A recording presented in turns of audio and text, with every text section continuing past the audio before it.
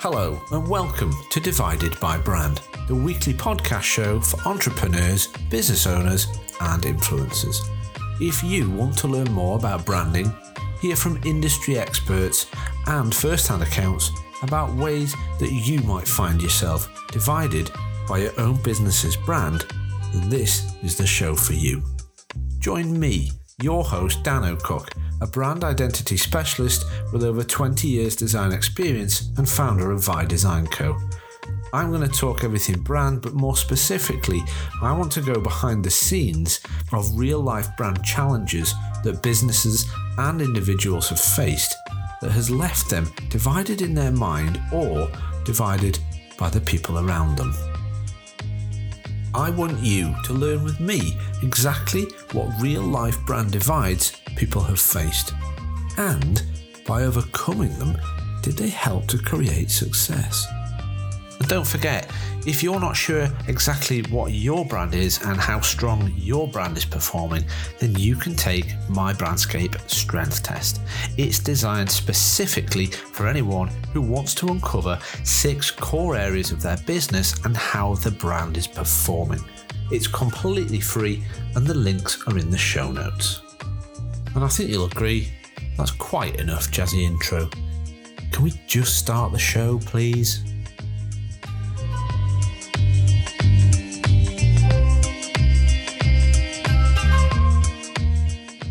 Hello and welcome to this episode of Divided by Brand. I'm your host, Dan O'Cock, and here's what's coming up on today's show. I've got a fantastic guest in the Divided by Brand spotlight today. Her name is Leah Harris, and Leah moved over to New York in 2018, and she describes herself as a musician, entrepreneur, and digital storyteller. Now, when she moved to New York, all she went with was an open mind and a genuine enthusiasm for the hustle. Those are her words. She was really excited to really take advantage of New York's unique opportunities, and she's done just that. Leah actually works full-time, and we'll kind of ask her what she's busy with at the minute, but she's had a number of side businesses, side hustles that she's set up along the way. And one of the biggest side projects for her is her music and songwriting. So I'm going to ask her a little bit more about what's driven her and what makes her tick when it comes to that. But quite importantly, I want to find out what part brand has played. She's got a huge following on Instagram, and anyone who goes to check out her Instagram page will see that. So we really want to find out what has made that happen for her and why she does it. What part has brand played in that success? So join me as I speak to Leah on this episode of Divided by Brand.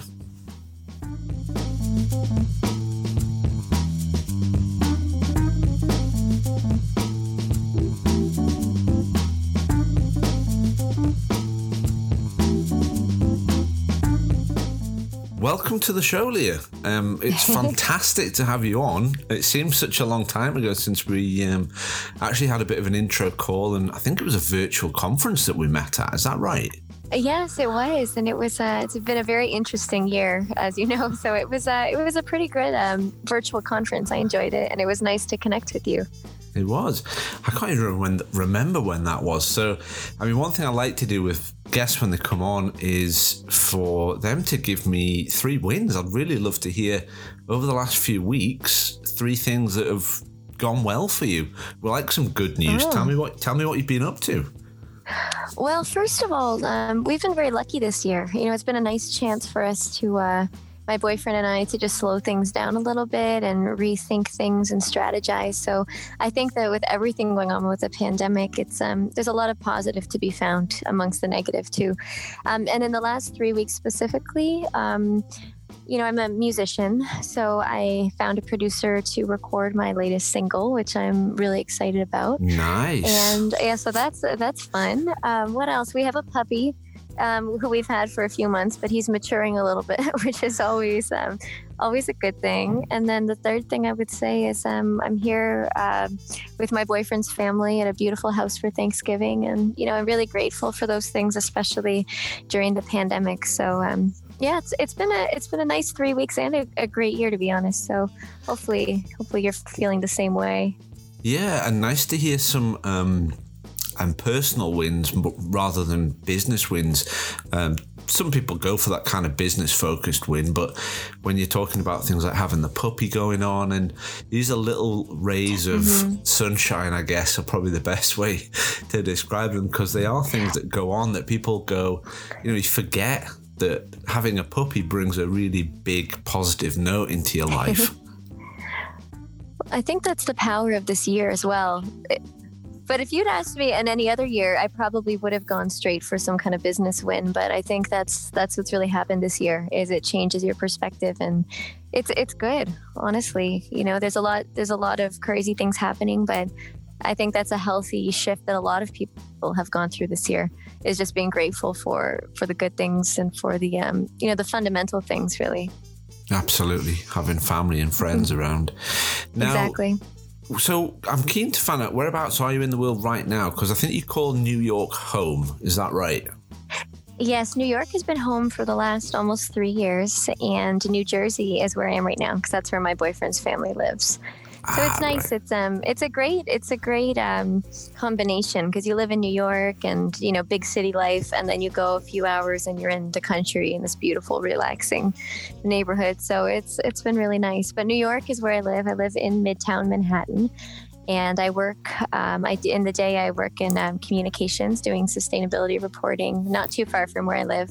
And then as a musician, it's great to be in Manhattan too, because even though it's a bit of a different year, there's still things going on, and it's nice to be connected with the music industry there. So that was the original reason why I moved to New York, was for music. Yeah, and that was actually one of the first questions that I wanted to ask, because when we first met at the conference, and I sort of said, look, I think you'd be a really good guest to come on the show and have a chat. And I did a bit of research around what you're involved with, and really what I was presented with, and I think anyone who starts looking at any of the links in the show notes or kind of Googling your name, it's you as a musician, as a songwriter. And so I presumed that was what you did full time, but I'm pretty far from the truth with that, and it's not the case. And there's a story that I think we could go into, but I was reading an article from earlier this year by, I don't know if I want to pronounce this right, is it Kabir Segal? Yes, Kabir. Yeah, and I think his article actually covers a lot of that really, really perfectly. So I've decided I'm going to put a link to that in the show notes. Oh, great.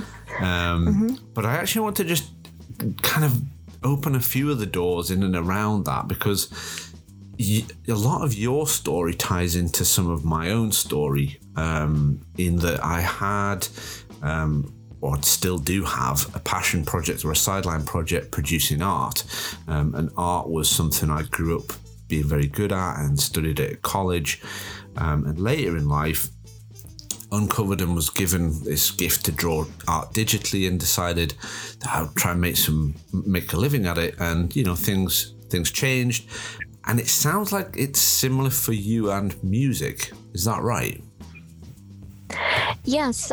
So music, I don't know how the art world compares, but it's one of those things where I've always loved the content of it. I loved the music itself. But when it comes to the business and the other components that make up a career in it, it's not always set up to create a positive life or a particularly fair, transparent, or empowering life for the artist.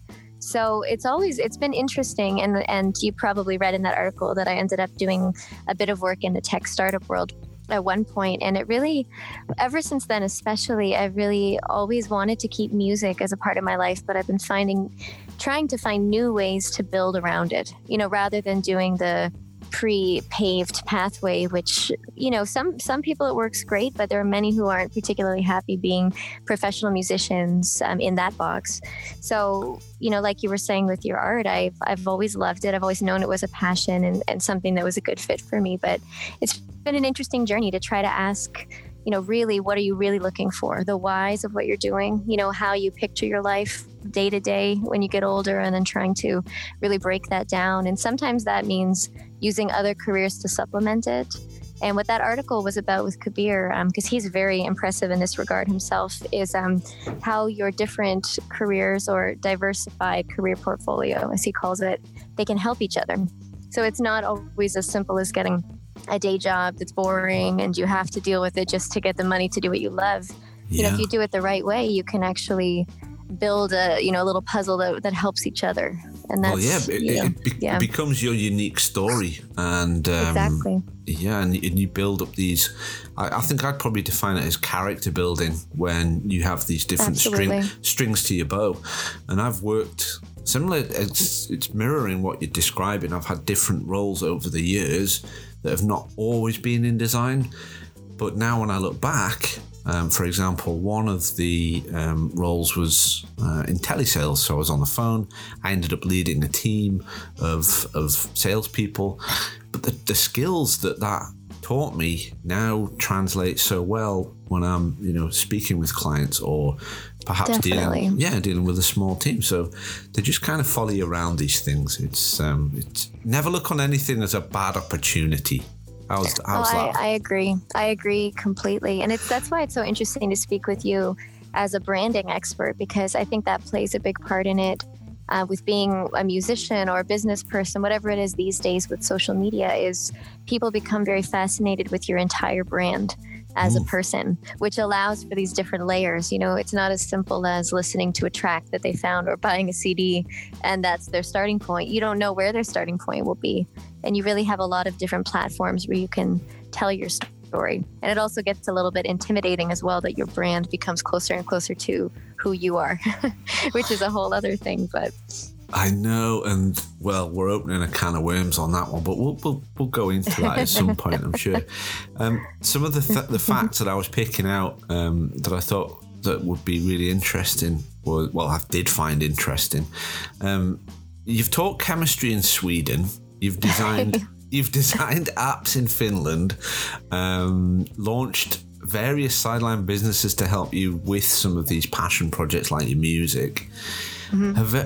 Do any of them stand out so far as like, wow, that was a really cool thing to have done?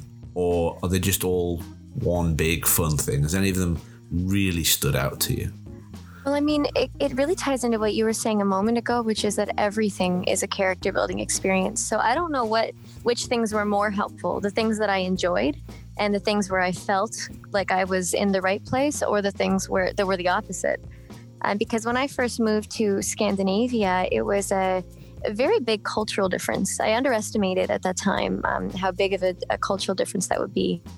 And I would say that it's quite a left brain culture, if you want to put it that way. But it was amazing because it gave me a lot of the skills to later go on and do the music. So in general, I can think of a few things that would fall into the category of being very challenging, and really, really pushing me. And they didn't always feel good at the time because it might have been a very big jump. But those were some of the things that made the biggest difference. And it's interesting. I remember teaching chemistry in Sweden, and the job itself just, it didn't impact me the way some did later in terms of enjoyment. But I think that's when I actually grew the most as a person. And it also pushed me to go out into the music scene. But I would say musician, working for that app was the first job I ever had where everything from looking at the job description, I just thought, this is describing me. It was so specific and it was so unusual.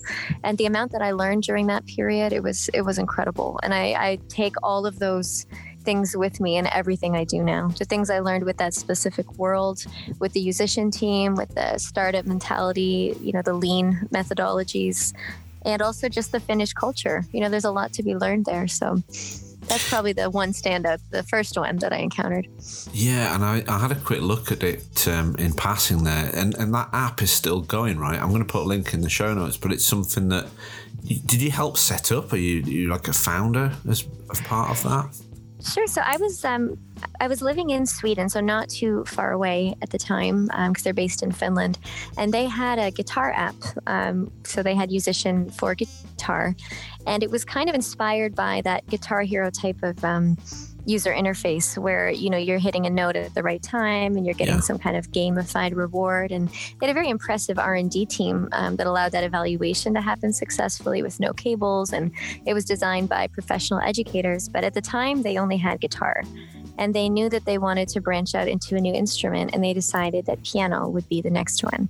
So I was hired as the education designer for piano and ultimately led that project. And we had to make a lot of decisions about, you know, what the user interface should be, and just a lot of questions that came up about in terms of market research, because people think so differently about piano and guitar instruction. It was crazy, you know, because people aren't used to learning the piano as something that can be casual and that can be gamified and that can be simple. And it was hard to get people to shift away from sheet music. So there were all kinds of interesting challenges, but I was, I think, the 22nd member of the team at the time. And that's the only woman at the time. Yeah. Yes, it was. And now they're into I think last time I heard it was 150, and they may have grown since then. They now have 5 instruments. And when I left, they had 8 million monthly active users, and the piano had 1 million and was the most popular piano learning app at the time. And I'm sure they've only, you know, they had other people take over after I left, and very talented people. And I'm sure that they've managed to grow those numbers further. But it's a company with a great mission statement, who really fascinating meeting point between creativity and all the things that technology has to offer to support it. Absolutely. I mean, to being involved with that as well, just from a music standpoint, no wonder you were sort of reading the description thinking there's a lot of values that I can, you know, see resonating with what you do. So absolutely. It's like I'm kind of just trying to build up a picture in my head of, I'm kind of seeing Leah the musician and Leah the business person. Is there like two sides to you in that sense? It's funny that you ask that. I mean, I was raised in an entrepreneur family. My mom had, it's kind of funny because my mom was the one who had a family business centered around music, but she was much more of a business person by nature. So she was working in music, but she was very business minded. And then my dad was a singer-songwriter, but he was the one with the corporate job. So he was kind of like a musician personality, but working in a different field. So I was around it from a young age, and I was never, I never felt like a stereotypical musician. And I got a lot of flack in the music industry that I was a little bit too analytical or too serious or too, you know, like I just think of things very systematically, or I try to be very efficient. Mm-hmm. So yeah, there's times when they overlap in interesting ways. And then there's times where it's just nice to have them separate too. So I think you're right that even though they do, affect each other, I see myself as having a business person side, and then I have the person I am on stage, which is when, I'm sure you feel that way with art too, when you've done all the preparation and when you've done all the business right, then when you're doing your art, you just get to enjoy it. You're there, and then you really get to let out that artist. Yeah, I do. And for me, I realized that the art for me was a sense of escapism, really, and that I wanted to keep that feeling rather than turn it into a business. I wanted it to stay there as very much a passion thing to do. Not necessarily be tied to a deadline or be asked to draw something specific.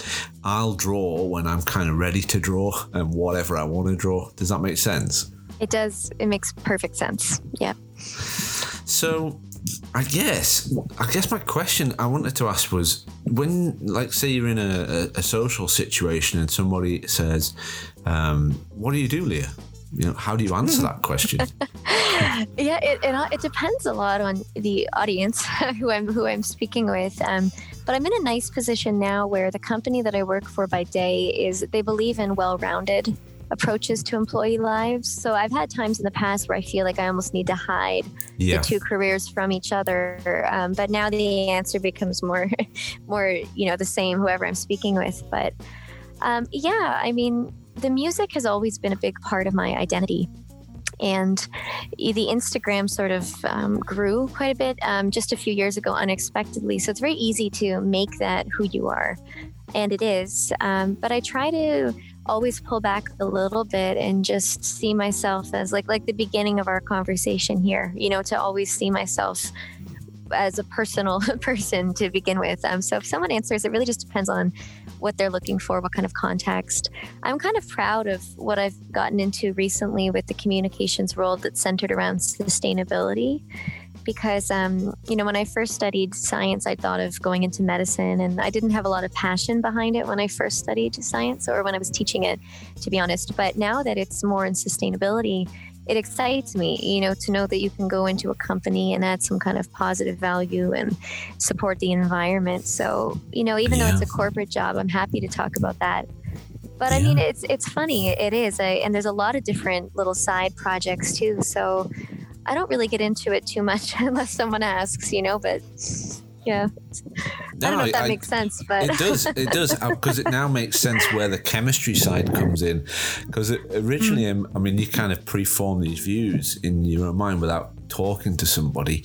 And so I was like, well, how on earth does somebody who's a very talented musician teach chemistry? But of course, now you've explained it. You did it at school, and that was. So was that nearly a route that you went down? Was there this point in, I don't know, school or college where it was like a defining moment of I'm going to go this way or that way? No, it should have been, but the music force was just too strong in the end. But I think what happened was I went to an arts high school, and I've been doing music since I was little, and everyone just assumed I would do music. And there's all kinds of assumptions that come along with being a musician. Some people, most times these days, people will recognize that there are a lot of people with diverse interests and diverse skills, but sometimes people look at a musician and they assume one thing. And I think at that particular time at age 17, I just wanted to prove that I could do something different. And I was dating a guy at the time whose parents were pushing him into science. And I went and I did it. And I did it for a few years. And I wanted to do medicine, so it was very competitive. But I realized at one point that you can't compete with someone that loves what they do. Because I would study for 12 hours a day, whatever it was, and then I would go to the piano to unwind because I needed to unwind from all the science studying. And then there'd be people in my class who would go home after that and read science magazines for fun. Yeah. And I remember feeling frustrated because I'm like, how, I thought we did our thing. How are you still beating me? How are you still? But that's what happens when you do what you love. And there's a lot of ways to do what you love. Like for you around art, you don't have to be a visual artist full time, but you could have with science at some point. Is I would always be tired, and I would always be a little frustrated and a little bit behind because the passion, the real passion, wasn't there. Yeah. So I ended up applying to Berkeley in Boston and said, if I get in, I'm meant to do music, and if I don't, I'll finish the science. And that was sort of when it changed to the other direction. Fantastic. And when you were talking there about what they do in their relaxation time, I've recently been watching The Queen's Gambit on Netflix. I don't know if you've delved into that series. It seems like it's very popular, but I haven't checked it out yet. We're definitely going to, though. Yeah, it's worth. I enjoyed it. I know how to play chess, but I'm not a good player. But they live, breathe, everything's chess. Mm-hmm. So when they're relaxing, they're playing chess, and when they're having fun, they're playing chess. Exactly. Because it is just chess. But it sounds, to explain it like that, it actually sounds like a boring series, but we just got drawn into it. But yeah, like coming back to what the topic was there, was that if you find, once you're in your passion, in your groove, then it's not a job, it's not a task. You're just kind of home dry, aren't you, almost? It's like, this is me. Exactly. Absolutely. And that's where the music has been going, which is nice. Once you learn to take the pressure off a little bit, or even to be able to do the business side and the art and find a way in your mind to compartmentalize them a little bit, even though you're doing both. Because I found that I can work a full-time job and then come home and still do music for 25 hours a week on top of that. And it doesn't drain me. And it doesn't drain me when it's happening the right way. So it's something that I feel is like almost like an infinite resource that's never going to run out, because it is what I love. So you mentioned that there was a turning point when it came to the Instagram side of things, and I know you've got a large number of followers. It's 100,000 plus at the moment. What was that turning point? Tell me a little bit about that. The funniest thing is, so I didn't have any following, when I was in Sweden, Finland, and then I left Finland, and my mom's originally from Dublin. She was born and raised there. And so I figured before I head back to North America, I'll just, drop by Ireland for 2 weeks, see my Nana. And then 2 weeks turned into a year. And this little kind of tour I did of Europe was I was based in my Nana's house. But the funny thing was I had no Instagram followers, and I used to contact my friends because I would get 0 likes on everything. And I'd say, could you please just give me 1 like? And I was never a natural social media person. I'm not the type to take pictures of myself at an event. I think it kind of ruins the energy of what you're experiencing. But I hit a point where I remember I used to journal a lot at the time, and I wrote down my 5 top stressors. And the first one was social media anxiety. And I thought, what is social media anxiety? It just came out. And I realized it was just a lot of frustration around feeling like social media is such an important validation as a musician. So I thought, I either have to drop it because it's stressing me out, or I need to just give it one last chance and see what I can do. So I looked up the best practices, and this is where the branding was a huge part of it, because I was thinking, how do I brand myself? What's going to make me different? And at some point I discovered the term digital nomad. Someone mentioned it to me, and that was the red thread that I needed, because I was a musician. I was traveling. I had my tech background, the work. And that was sort of my light that went on. I could see then very clearly how I could brand myself in just a few words, and how I could always tie things together, have a post about music, have a post about travel, have a post about musician or the tech world. And I also hired a company that my friend had used, because he had 2,000 followers, and I thought that was insane. And I wanted to get to 2,000 followers by the end of the year. So I said, well, that's a good number. I'll hire this company. And then it ended up growing to 10,000 followers a month. But it was very strange, because I was never someone who was natural with that. So I think the clarity of the brand really helped, and just committing to doing it, and the fact that I was doing unusual things at the time, traveling. So that's how it grew. Yeah. I also was going to just add in that sometimes with social media, that there is this, or people have a tendency to have a social facade that is there for social media, whereas what we really want to see is behind that facade. So if you were saying or describing yourself as not being good at social media, that's kind of what everybody wants. Yes. And I think what made it very interesting was, what I loved about working at Musician was they were very real. And they had the whole lean startup approach where you'd create an MVP. So we would create these videos, like our first version of tutorial videos would be very low key. And we didn't know that they'd reach millions of people, but I remember recording the first batch of tutorial videos for the app when my hair was kind of messy and they weren't perfect. And then you got used to putting this content out to very large groups of people that was not perfect. And they just had a very relaxed mindset about being very transparent with people. And I think that helped with the social media, because I wasn't coming from the world of, not that there's anything wrong with duck faces or whatever, makeup tutorials. I was coming from working at a startup with 25 Finnish guys, and just very organic. And I was just very honest with social media. And I remember doing it very honestly all the way up to New York, and even crying on live videos when I'd been hustling so hard and I was so tired, or going to Paris on Valentine's Day alone, thinking it would be an empowering thing, and then just made fun of by all the French people. But I put it all on there. I didn't censor it.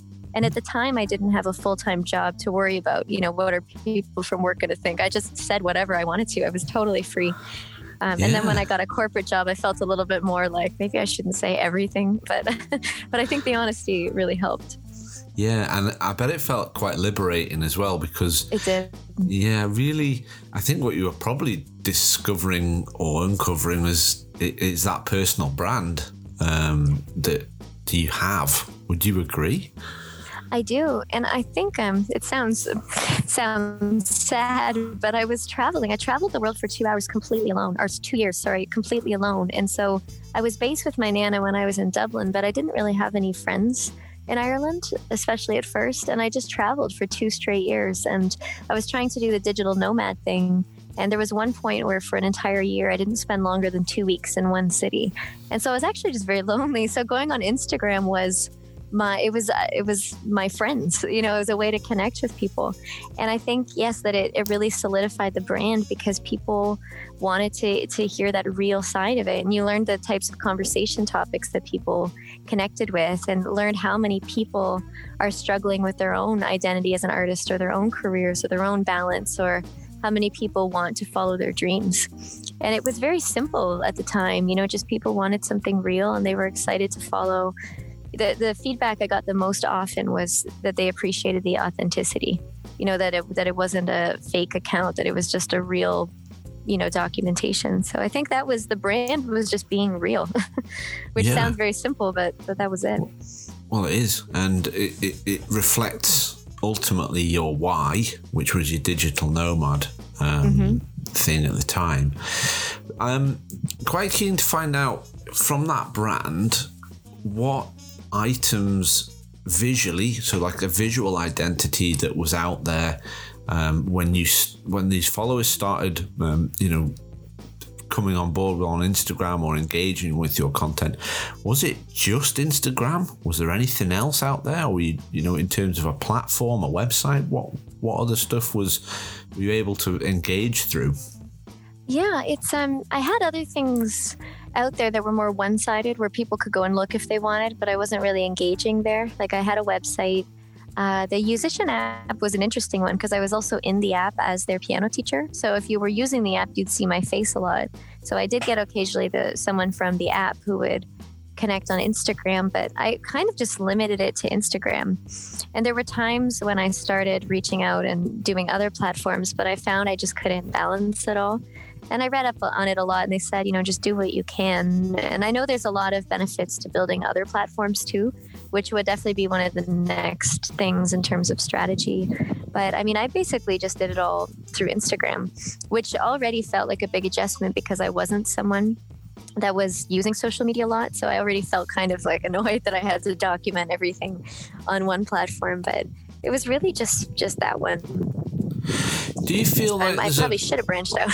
Maybe. I wanted to ask if you feel like now there's a pressure to have a multitude of different tools and platforms and things that you should have, and do you need them, I guess, as a musician?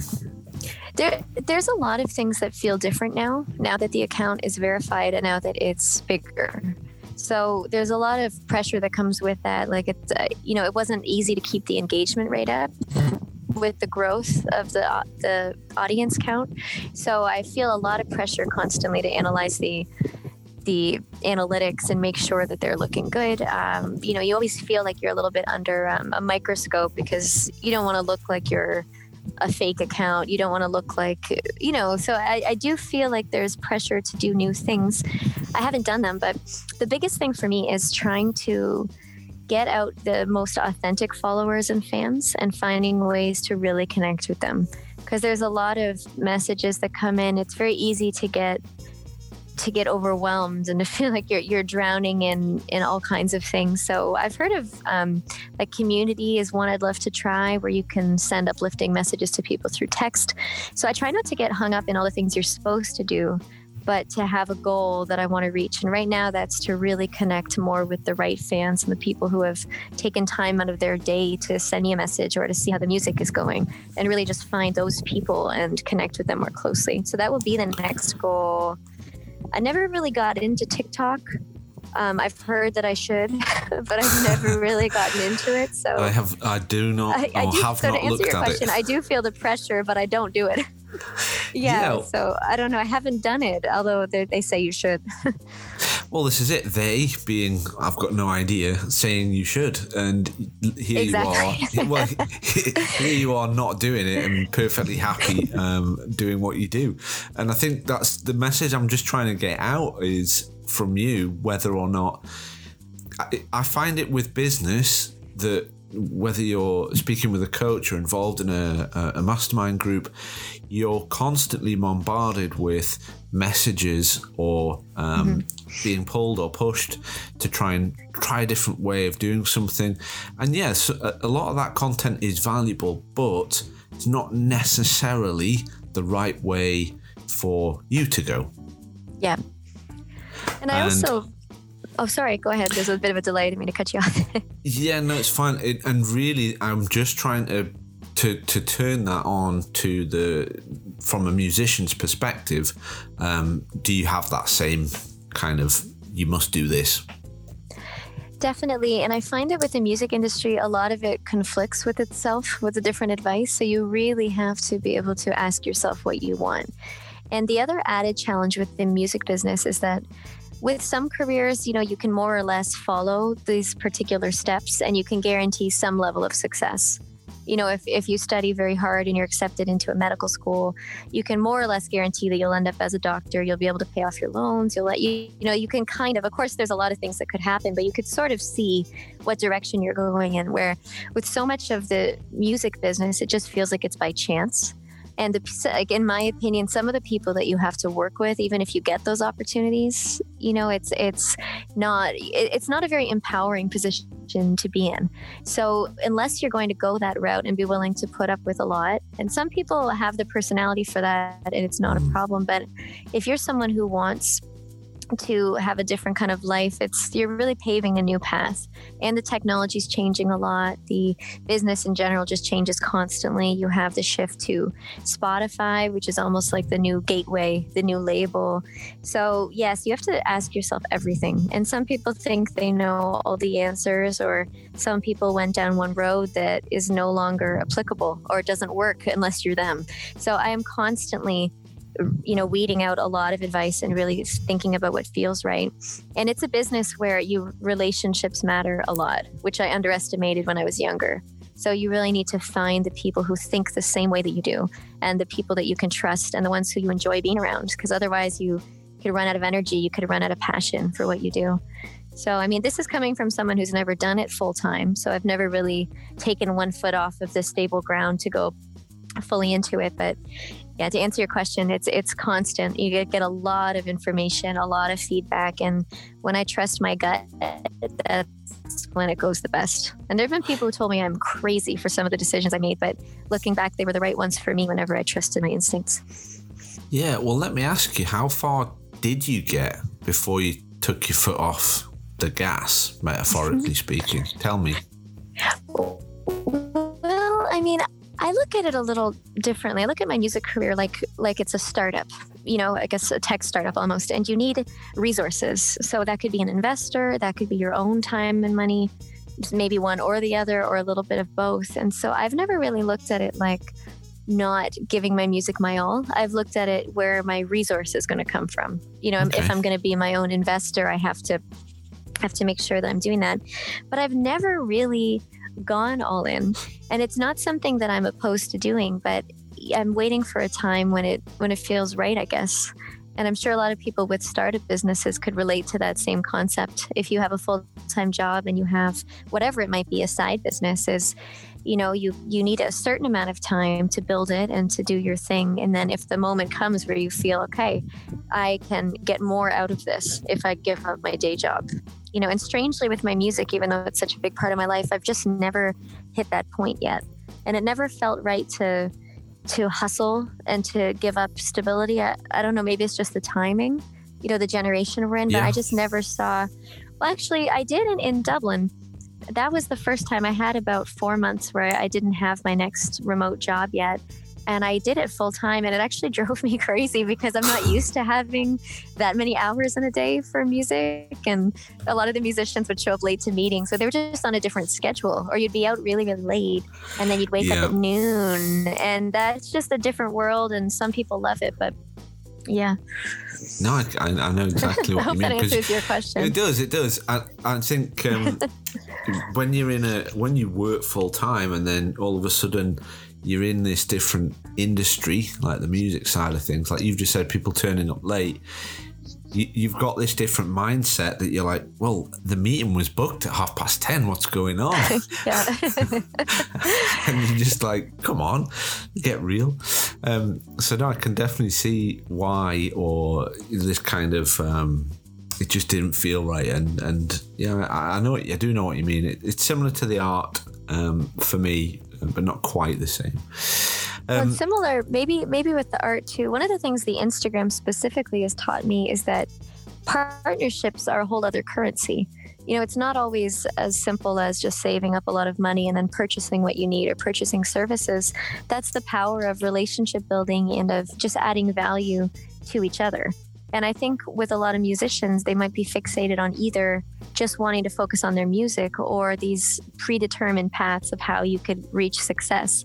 And I find if you just connect with people who you can add mutual value, and those relationships have led to so much more progress for me, you know, than any other kind of thing. And that's where I think just being open-minded rather than saying you got to quit your full-time job, you have to follow this road and struggle. You can still just always have an eye open, you know, for while you're going through this path of different careers of who am I meeting, and is this someone that could be a marketing specialist? Is this someone who could be an investor, someone who could be an advisor, and then build things that way, build a team and just a, you know, world of context around you that put your head in the right place.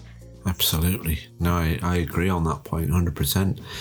I actually wanted to ask a little bit of question around how things have changed, and I think it'd be focused on the music still, but I'm quite drawn to it though. How things have changed within that sector this year, because I read that you'd just done a virtual show. So I wanted to ask, how did that go, first of all? Sure. Well, that virtual show was great. Part of the reason is that they handled all the technology. It's a venue that puts the time in to figuring out how they're going to do all this. And I think that makes a big difference, because one of the challenges with virtual shows is really trying to connect to deliver that same amount of emotion. And if you have a technical problem, that's a challenge. But it's nice to see venues doing what they're doing.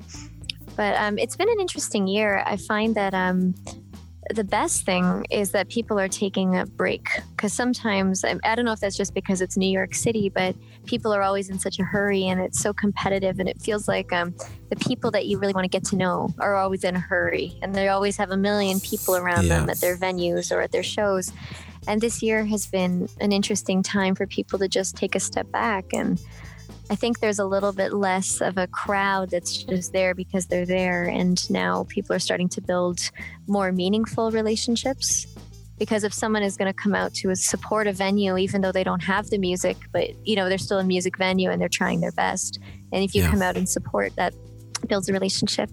It also puts a lot more power into the musician's hands, because people are spending a lot more time online.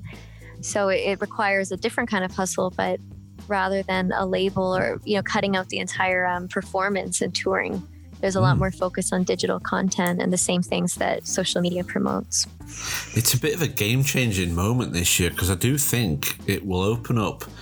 I mean, some people have a like a doom and gloom attitude to what's happened, but if you have that entrepreneur mindset, let's call it, there's so many opportunities that present themselves in times of crisis. And just even talking about that virtual show and having to put things digitally, you know, go digital with stuff, then all of a sudden you've just got somebody at home, but they're actually engaged in a screen, and then there's other things that you could do in that situation, and, you know, my mind just starts to work overtime. So it's not all bad. No, it's really not. And one of the challenges being a musician, I think, is creating constant content. So whatever's standing in your way, whether it's the time to sit down and record the videos if you have another job, whether it's figuring out your tech setup, whether it's learning new music and developing your musicianship, these are all things that can be done from home. Or another thing is just taking the time to do what you're supposed to do in terms of outreach, whether it's to Spotify playlists or venues or managers. You know, a big part of the industry is just making those connections where a lot of people are typically trying to do the same thing. So you're trying to make yourself stand out, and it's nice to have the time to think things through and maybe see your own brand with a little more clarity this year, because things have slowed down a bit, and also to really think, okay, who do I need to connect with to help my music reach more people, and to just solidify those things. I mean, once again, I don't know if it's a New Yorker thing, but I think the space that has come from this year is an absolute game changer. Just the chance to really stop and think about things. And because everyone is slowing their pace down, you don't have that same level of panic, to push and compete and just do something to do it. You feel like you can really sit back and say, how do I want to spend this extra time at home? Because as a musician, there's definitely something you can be doing every day, full time if you want to develop your career. Absolutely, and even in but a there business, are also people who financially have challenges. But yeah, sorry, Dana, go ahead. It's all right. Even in a business, the time when you take that time to slow down, or if you have those moments to like catch your breath, so to speak, some of the best ideas happen. And being able to sit down and pause and look at a situation differently just opens your mind up, because you can get so blinkered in an approach, or so taken with like the momentum of a project that you haven't even seen or considered it from a different angle. So I feel like there's just so much, people are just reevaluating things left, right and center. Yeah, I agree. And one thing I learned a lot from specifically musicians, just really asking yourself if you're putting your resources towards the right thing. Because you probably find that you've been doing something for a long time, at least a few elements of your business, and you don't really know why you're doing it anymore, or if you can't justify it, or if it's not adding value. So that's something as a company that they did often, and I really appreciated it. And they would remove even things that felt like you can't remove this, like something that seemed very, very, because everybody does it. But then you'd think it through and say, well, why are we putting all this time into this? Things like the quality of those tutorial videos at the beginning. If they serve their purpose and people got what they needed out of it and they liked that it was casual, why would you put a bunch of money into a video budget just to improve it? So we were constantly checking in to say, and I think musicians can do the same and business people can do the same. If your goal is to connect with your customers and to leave a lasting impression, are you really putting your resources into the right things?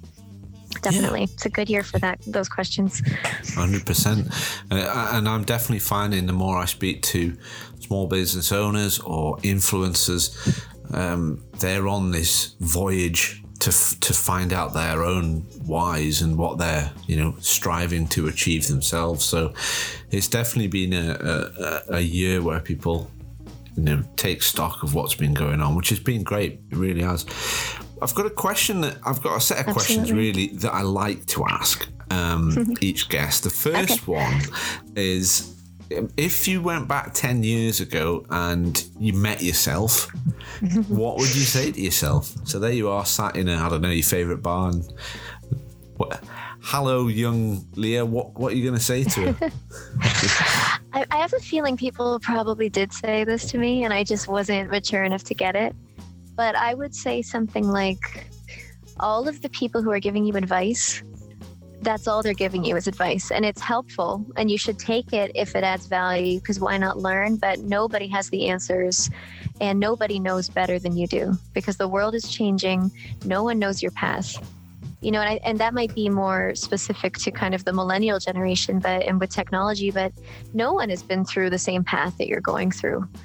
And I remember going to Musician and people saying, you're going to give up a steady teaching job for a startup. Startups are typically, they're all over the place. They're unstable, but it was one of the best choices I made. So I still made those choices that felt right, but I had a lot of anxiety about them at times, and I think if I could go back, I would say, trust me, follow your gut, and there's no right answer. And as long as you're always moving, as long as you're always checking in to make sure that it's the right thing, you'll end up happy. And I do believe that. I love it. And I think trust in your gut, which is a funny saying, but it's true. It's like you get a feeling, don't you? Yes, about stuff. Definitely. And then there's a lot of in-between things where it's definitely hard to call them, because you don't really get that strong of a feeling, and then you're sort of in between. But when those moments come where you get that strong feeling, I'm a believer just to always go with it. Yeah, that's a really good bit of advice. I think I would say similar, because you you're not here for very long when you actually think about it. And exactly. The more experiences you can have, the better, I would say. So I'm echoing that one as well. I love that. Yep. Another question that I wanted to ask is really if there was this, what I would call a brand defining moment. So to rephrase that, do you think there's a moment when you became the person that you are, if you look back?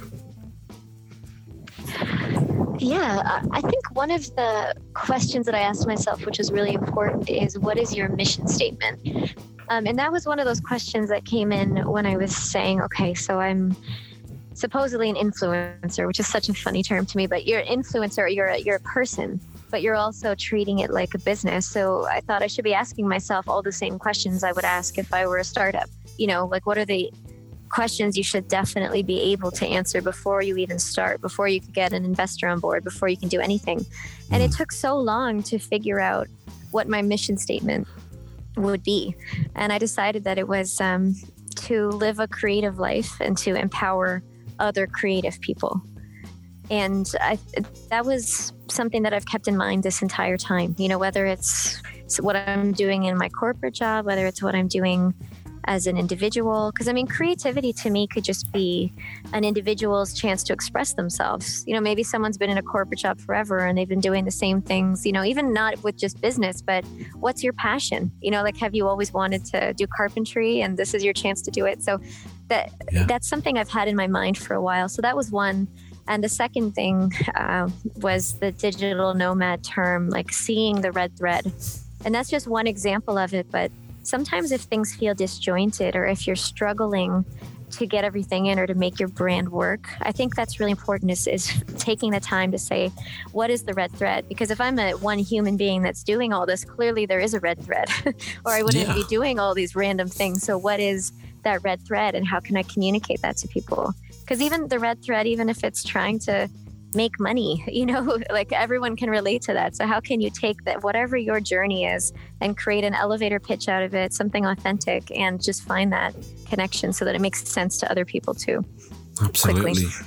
No, I agree, because when I'm speaking to a potential new client, when I want to switch their mind into like thinking like a brand is how I describe it. There's 3 questions that I ask them. The first question is, who are you? The second question is, what do you do? And the third question is, why does it matter? And of That's course, a very important question. the third question is when they go, okay, but what the question opens up leads perfectly into, like you're mentioning there, things like a mission statement, or I might call it a positioning statement. It's brand strategy. It's being able to put some thinking behind your why. What are you doing? Why are you doing this? You know? Yes. I think a lot of musicians miss the mark on that, just because it's the way you're kind of trained, is you spend so much time creating your music and working on your craft and perhaps not enough time asking, why does it matter? Because maybe rather than doing that extra year of music school and becoming that much more educated, you could, you know, spend a year thinking about what the audience means and connecting with them. Because at the end of the day, why does someone need your music, even if it's good? And then you have these things that maybe are not as high level academically, but they're more human. And those might be the things that take you to that next level. Well, I would say as well that what they give you is they differentiate you. That's what will put you, stand you out in a crowd. You'll have taken that time to figure it out. And all of a sudden, you're not just copying someone else who's become successful. You are being you and becoming successful at being you. And that's what brand. Yeah, for me, that's what that does. Yeah. So I like to wrap up an episode by asking a guest to choose a boldest brand, because we're coming up to 55 minutes. So I like to ask if you've got a boldest brand that you would like to feature on this show. Who's doing it for you? Someone, something? Sure. So I moved to New York a few years ago. And there's something I love about New York, because you get these very driven people and you get a lot of things that you see in the movies, you know, like Wall Street or celebrities, and they don't always come across as very approachable before moving here. but I love the branding that happens here. It's actually very fun and very casual and very approachable. And so there's a few brands, like Street Easy is one. I love what Grubhub and Seamless do too. So you get a lot of this brand storytelling in the subways.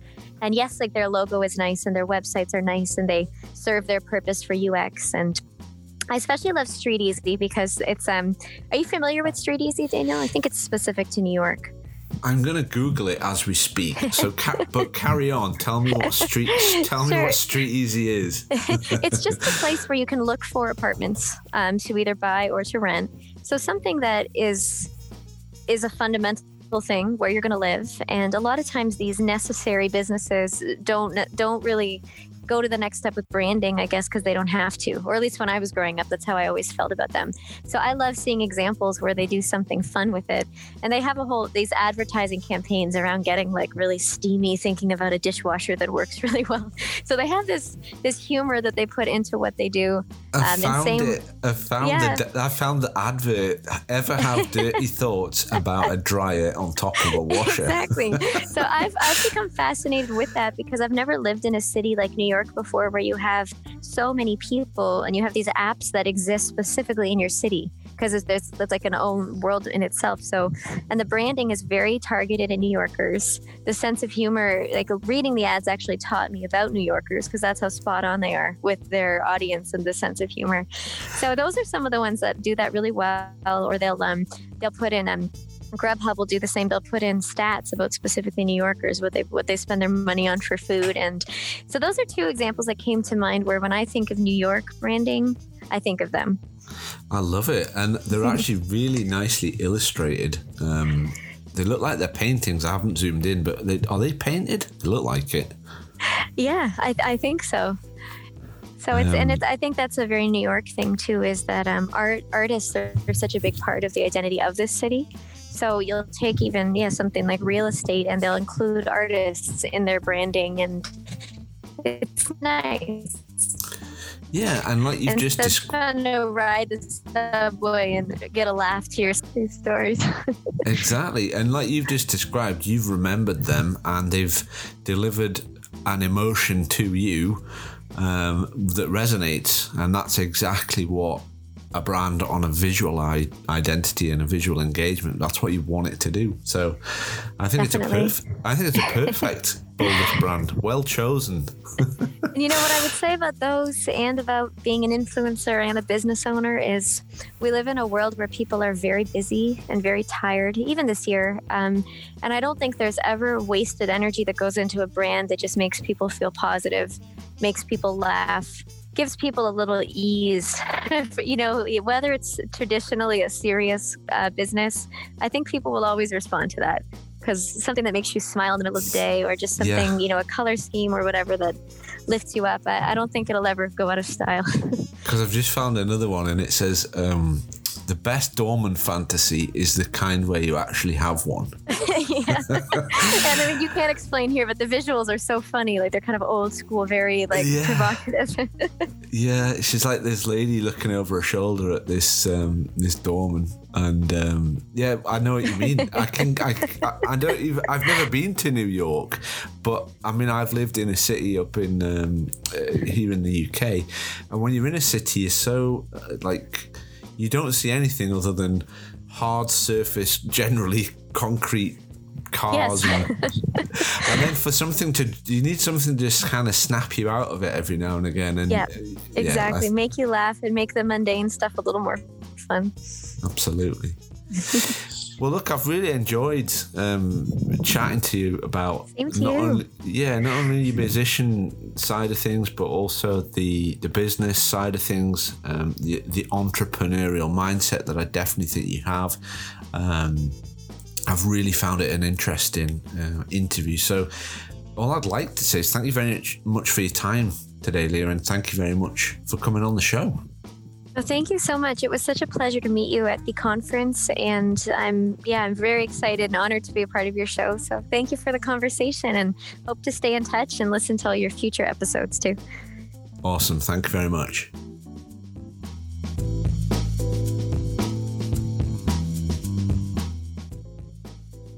So here we are, the end of another episode.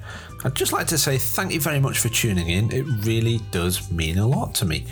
And if you've been sat listening, pondering your own brand and have decided that perhaps it's not quite as strong as you would like, then why not take my brand strength test?